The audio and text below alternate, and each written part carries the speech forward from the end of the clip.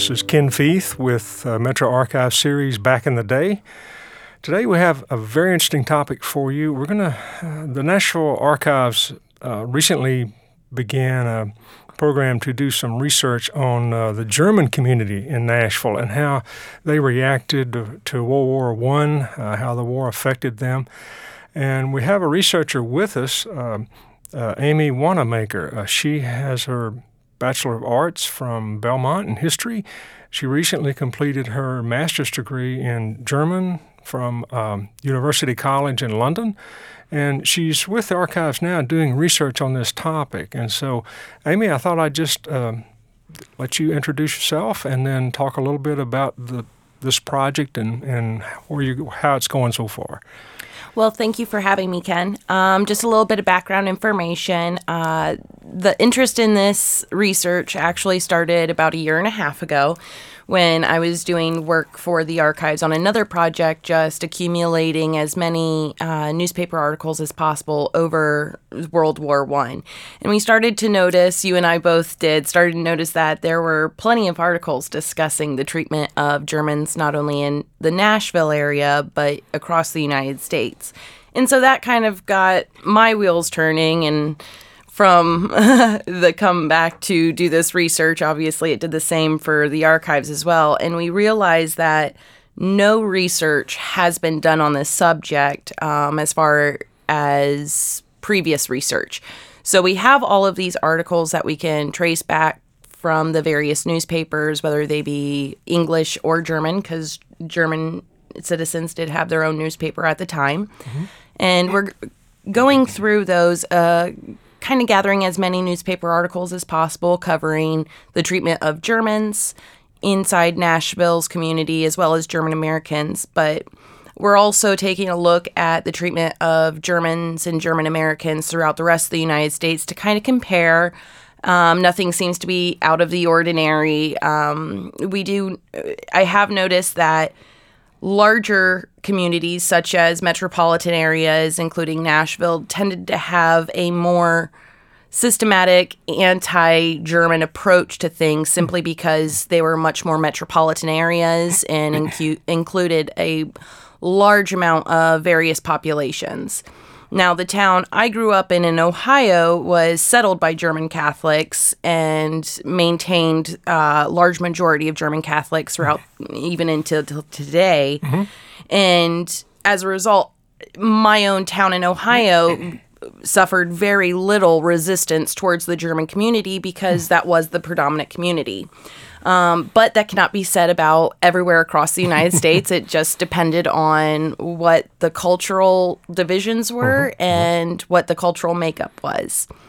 So going back to the research we're doing here, along with collecting all of the articles directly responding to our interest in the Nashville German community, I'm also taking a look at how things were portrayed in the media as far as how the war was going even before we entered it.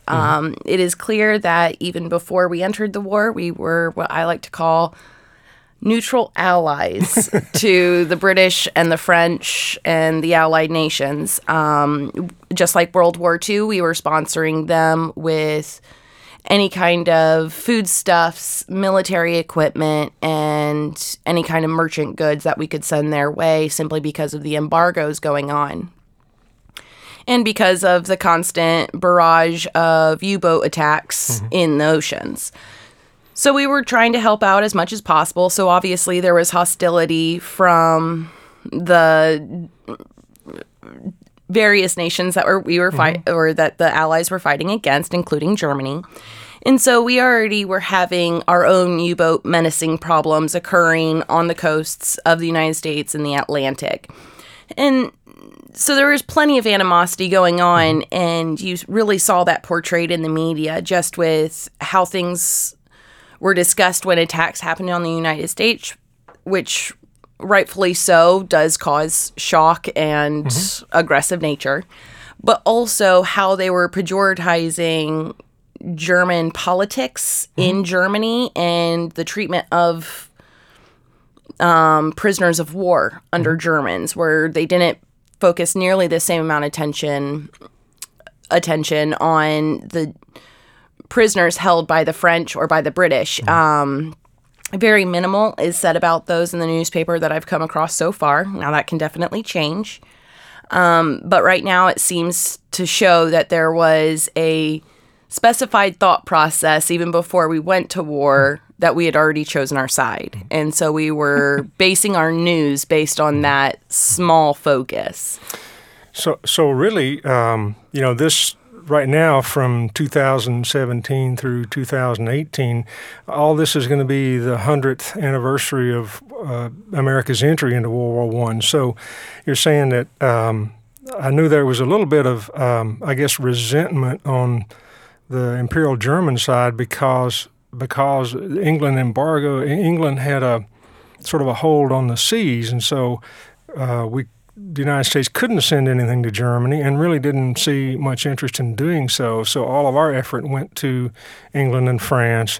And then that's interesting that even here in Nashville, you say we started ramping up toward anti-German, the typical thing we would do with an enemy at any time period. And that's really interesting. And, of course, the project is just getting started, but it's interesting what you found so far, that Nashville was already getting primed, and now that the war is on, all the propaganda, I guess, is coming down, and we're following right along as far as our newspapers. Most definitely. Just with research I did, there were several articles in March 1917 newspapers in the Nashville Banner, for those of you that remember that newspaper or have memory of that newspaper existing. At the beginning or at the very end of March, there was an article in the newspaper that said, "Alien Status in the United States." That's the headline. And the article goes into the fact that the federal government saw no point in interning German nationals in the United States if we were to go to war. They also went forward in saying that any alien residents in the United States that sought naturalization process if we did wage war, they would be given favorable treatment in order to rush that process through. That's interesting. Now, within a month, that article is found very moot. Within the day before within 2 days before waging war on Germany, we actually had an additional message in the newspaper saying, "Assurance given to all foreigners, no danger for them in the United States while acting properly." And this essentially changed the undertones of the original, or not undertones, the very direct statement that they were not going to be, harassed in any way as long as they were favoring naturalization. Well, the second article goes into that you didn't have to worry about being interned or losing your land, because at this time the Alien Land Act was also taking effect, which basically allowed the federal government to take away land from any alien intent person living in the United States that the government saw as a political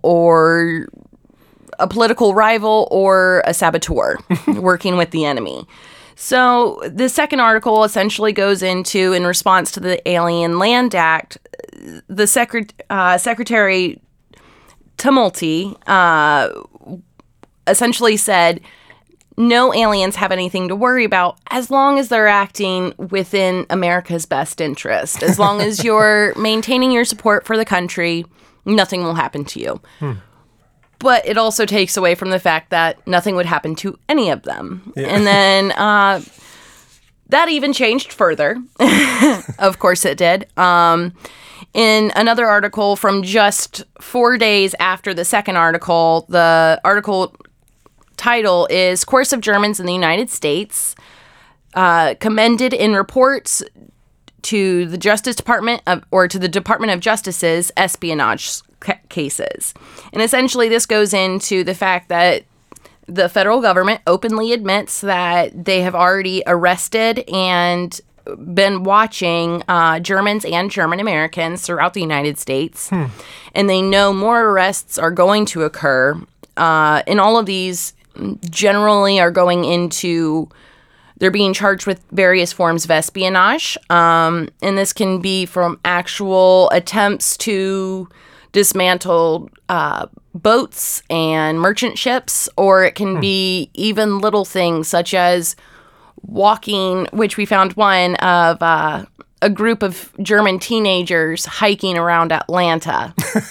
And because they didn't have proper identification and it seemed weird to the officials that this group of people were just, hiking around that weren't Americans, they were all detained for several hours until their identities were confirmed. I can see how that would be a threat, yeah. Yeah. A bunch of teenagers in Atlanta. Exactly. So, that's 1970. They could just be as dangerous. So it essentially, with these 2 second articles, it basically shows that even though America claimed that no Germans had anything to worry about, no aliens had anything to worry about, it's clear that within less than a month, that whole mentality had changed based on the escalation of the war effort. Now, it should be said that we declared war on Germany on Easter weekend, 1917, which is right at the beginning of April. And so within a week, there was a massive surge in naturalization forms and people from not only Germany, but all immigrants wanting to become Americanized citizens. And it was very common. This was, Nashville saw a huge upsurge, but so did the rest of the country. With that in mind, it caused quite a number of its own issues. One main issue was all of these naturalized citizens from that first article I described thought that they were going to be given favored citizenship status, that they were going to be kind of favored in the process and allowed to move forward easier or quicker. Truth of the matter was, after we did declare war, that was not held up to in any stretch of the imagination. For many people, they did get through the naturalization process just fine. But there were many instances where people, their history wouldn't quite fit what the American government wanted for new immigrants. And so as a result, they would use minor blemishes, either of activity that happened in the United States, political affiliation, too much affiliation to the old country. They would use that as reasons to not only withhold naturalization or citizenship, but they would also use it as a way to round these people up and put them in internment camps or hold them in immigration centers such as Ellis Island. Since I'm so early in the research, I have not found out what has happened to these people yet. If they were released after a certain duration of time, still during the war, or if they were kept throughout the war until the war's end. So that's something I'm still curious about and still looking for, just because it baffles me that, you would portray an entire situation in this beautiful light. Like, there's still hope for all of you immigrants that haven't naturalized yet. And then you use that same process to round them up. It sounds like we're trying to create like a database, if you will, of all these are the Germans that we know about, or German Americans. They've already registered, so we've got them.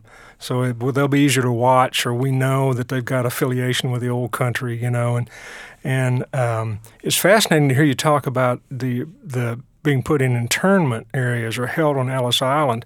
So really, an internment camp is not a 1940s idea. It's been around quite a lot longer than that, as far as taking enemy aliens here or immigrants that are here and putting them in a camp someplace. Pretty interesting.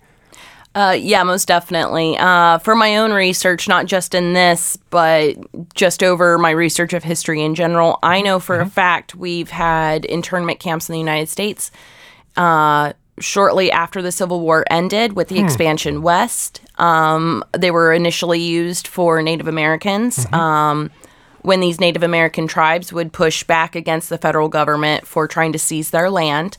Whenever they would go, the federal government would go back on the deals and try to push forward into Native American land. whenever those men would fight back, they would gather up the ringleaders as well as some of the other warriors and intern them without any kind of sentencing process.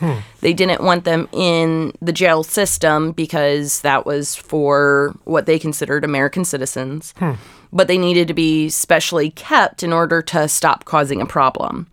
And so it actually makes a lot more sense why we institutionalized internment camps during World War II. I am not saying that it was a good way to go. It definitely was not, in my opinion, and I think it caused more hostility than uniting the people.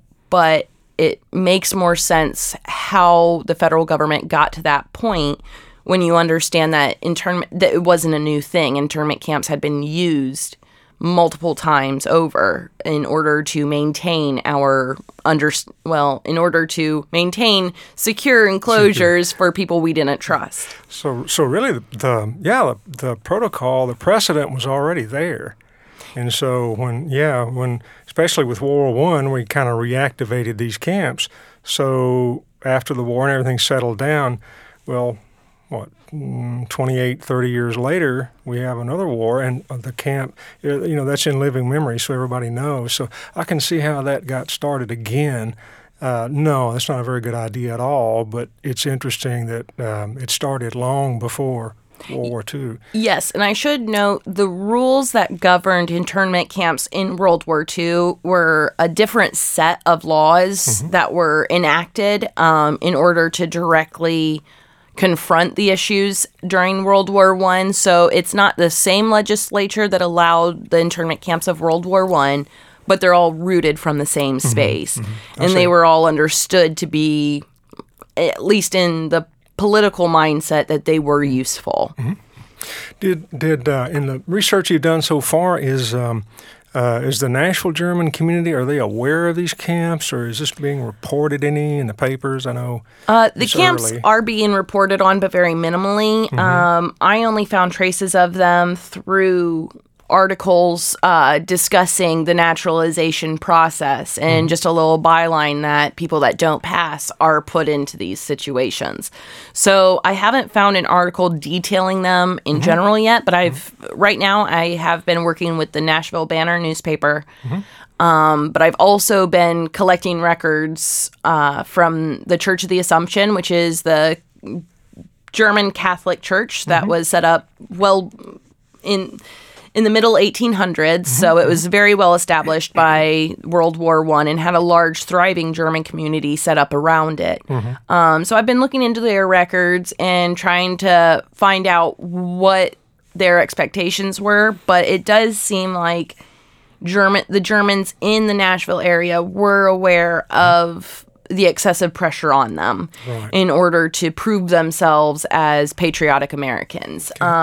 Two articles that I can kind of shed light on to show a little bit of this is a couple that actually came from two German American companies that were set up in Nashville. The first one, the first one is dated April 10th, 1917. The headline is, Lebeck Brothers Show True Patriotism.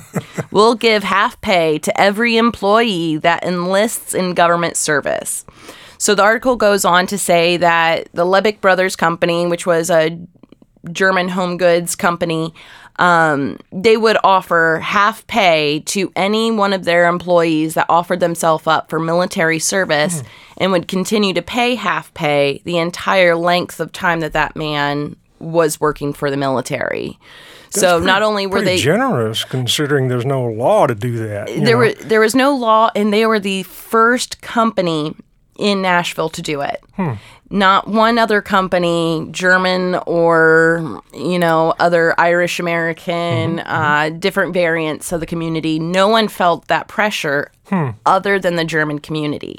And so the Lebeck brothers, within a few days of us waging war against Germany, they were fast to react within less than a week. So, this was, we declared war on April 6th, and this article was when? It was April 10th, so April within 10th. 4 days. You're talking about 4 days. Yeah. So they really came out as being a patriotic company.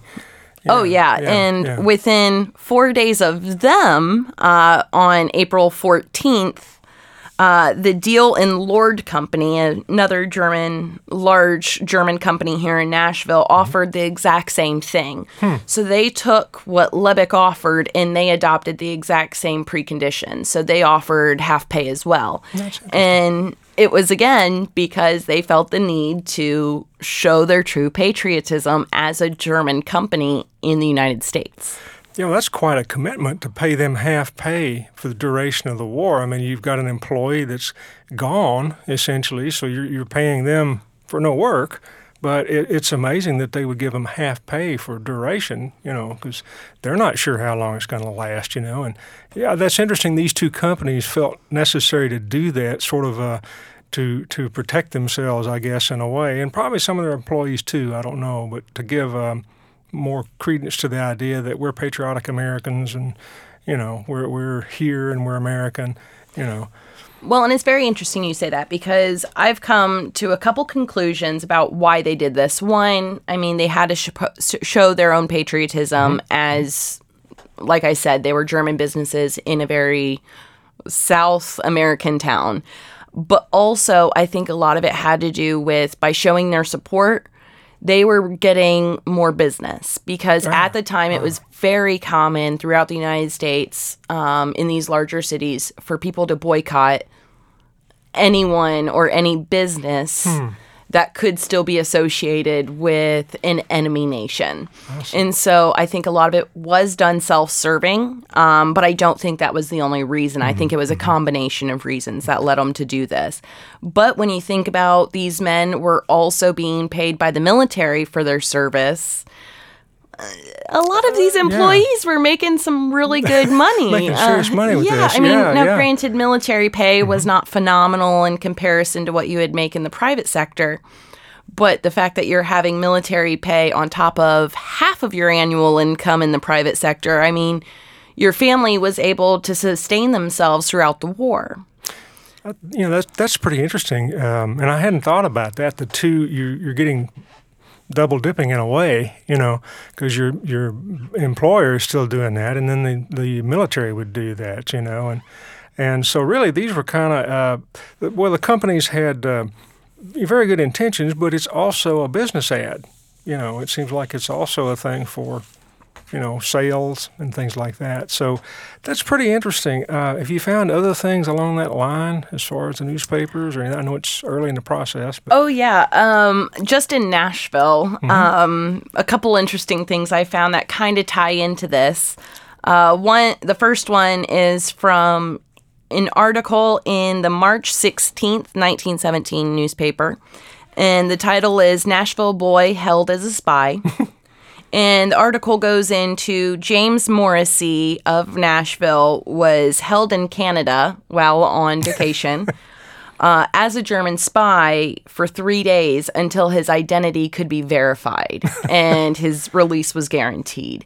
And it was just little things like that. Now, granted, this is, just a little over a half month before we went to war, but since Canada was, part of the British Empire, they had a different set of standards. And because he was of German origin and of German ancestry, he was immediately taken until they could verify that he was who he said he was and that he wasn't any danger to them. So I found that one really interesting because it kind of highlights just, the fact that people weren't safe even in Canada just because they were already part of the war effort, which I think people well, and I think people tend to forget about that is because they were part of the British Empire, they were involved in the war way before we were. So it does kind of show that, they had heightened security just because of their situation, and they were worried of espionage just as much as we were. Well, that's interesting, and I don't think a lot of people would think about that, but Canada was part of the British Empire, and then they would be subject to the U-boat attacks and something like that. So I can see how an American coming there with German heritage, German ancestry, or had something on him that was German, might raise a lot of suspicion with Canadian authorities. Yeah, that's kind of interesting that a Nashvilleian, was caught like that before we even got in the war. So, yeah, that's pretty interesting. I was curious about.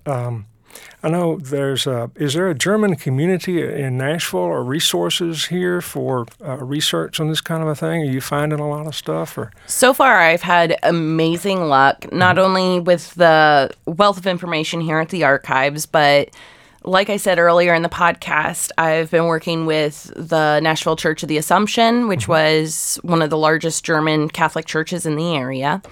I also started working with, I just contacted the Monroe Methodist United Church, and I'll be working with them at the beginning of December. Mm-hmm. And then I've contacted a few historians, some with your help, some just after exploring different areas of the Nashville German community at large and trying to set up coordinated efforts to work together with them, with their archives, as well as gathering as much as I can through here and through our own collections. Right.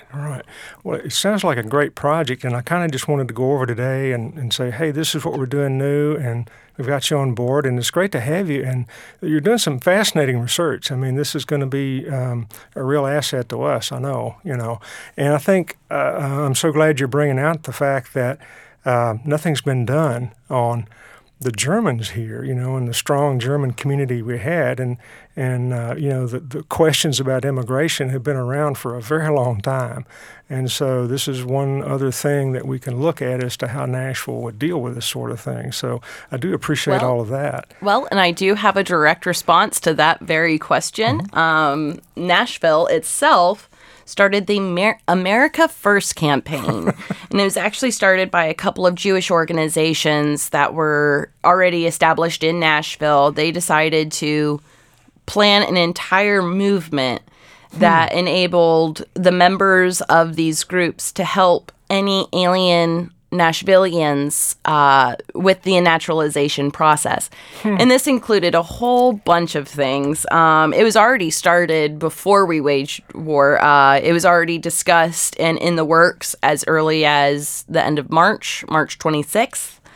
But their goal was to train any aliens living in the United States to become Americans, and that included help with the naturalization paperwork, instruction in English, and instruction in the Constitution and other American principles in order to make them truly patriotic Americans, no matter what their background used to be. How about that? And that started here. That was a Nashville-based movement in order to help naturalize as many aliens living in the Nashville area as possible. Is this tied to the, you mentioned earlier about the federal thing about speeding up naturalization? Is it kind of tied to that, or was it in conjunction to that, or?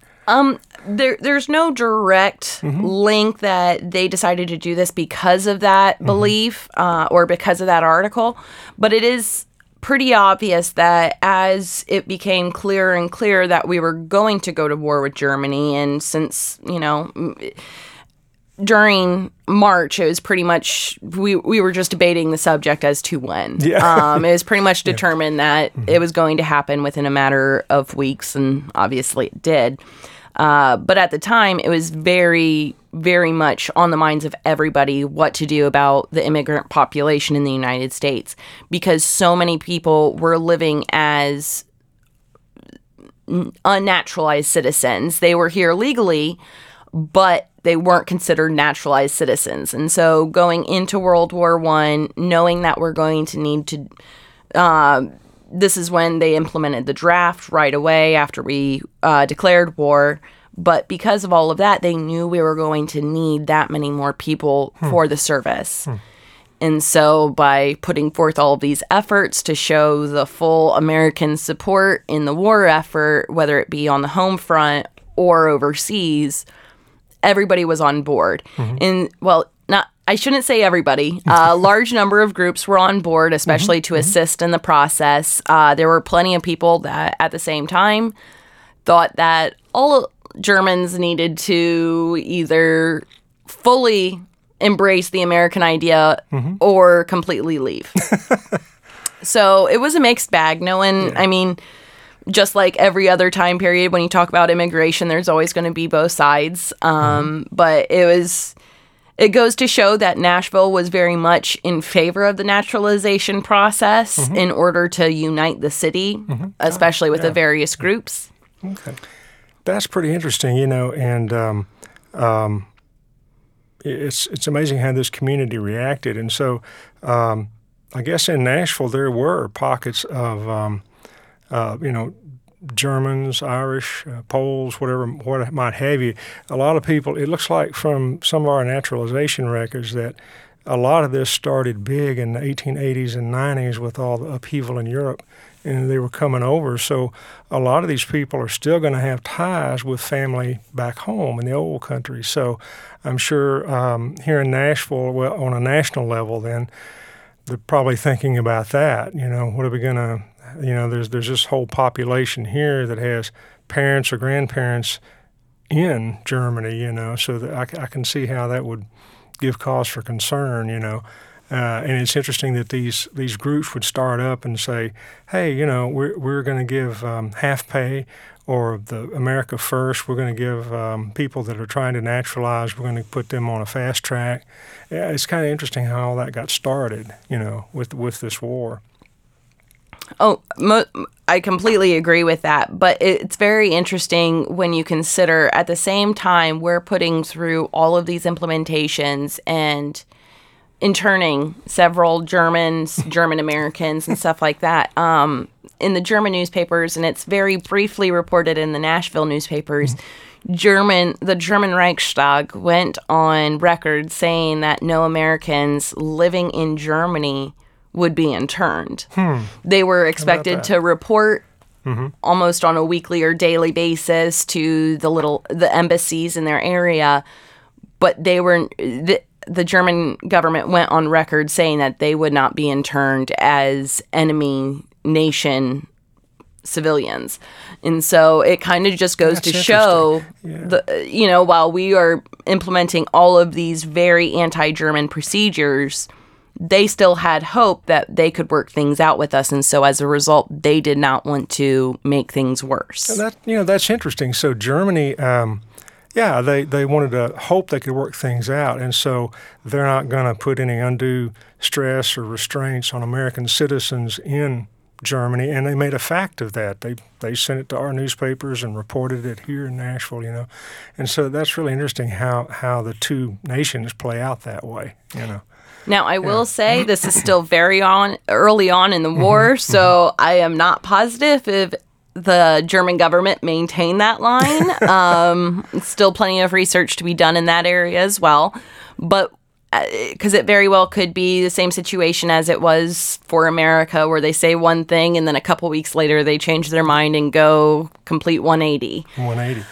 Well, I know I'm wondering if Germany is trying to repair some of the diplomatic damage over, the Zimmermann telegram and unrestricted warfare, and they made some major diplomatic flubs, and we finally got into the war. And so maybe this was an effort to say, well, we need to repair some of that damage maybe on an international scene. I don't know. It's just interesting. Well, and I will say anyone who's interested in World War I history, especially in Europe or on the German side, it's a well-known fact today that the German media was skewing their newspapers and their news reports far heavier than most other. Now, granted, all of the countries involved in the war were skewing their news to muster support and patriotism at home, but Germany was straight out lying to their citizens, claiming that military defeats were strategic withdrawals, or that they were stalemates, or just claiming outright victories when it wasn't the case. And so the German people had a much different idea of what was going on in the war than what was actually occurring. And so a lot of what was going on and disseminated in Germany at the time wasn't necessarily accurate information. And you can see that with how the German government blames President Wilson for the war. Now, granted, we did declare war on Germany. The Kaiser at the time, because he was still in power, refused to accept that any German menacing of U-boats on American harbors had anything to do with it. He said everything that they did was in response to all of our actions. And without getting into that debate, because that's for a different conversation on a different day, the Kaiser and the German newspapers were all very much in favor of blaming entry of us into the war on ourselves, opposed to what role they played. And so it's very interesting when you compare how the news is being portrayed here, which is very anti-German, but at the exact same time, Germany is portraying news that is very anti-American. That's interesting to see how this thing sets up, and like you say, it's still early in your research, and it's pretty early in the war, so I want to continue this, but I do appreciate your time today, and I want to thank everyone for listening today. This has been Metro Archives with our Back in the Day series, talking about the German community here and how it reacted to the beginning of the First World War. Thank you.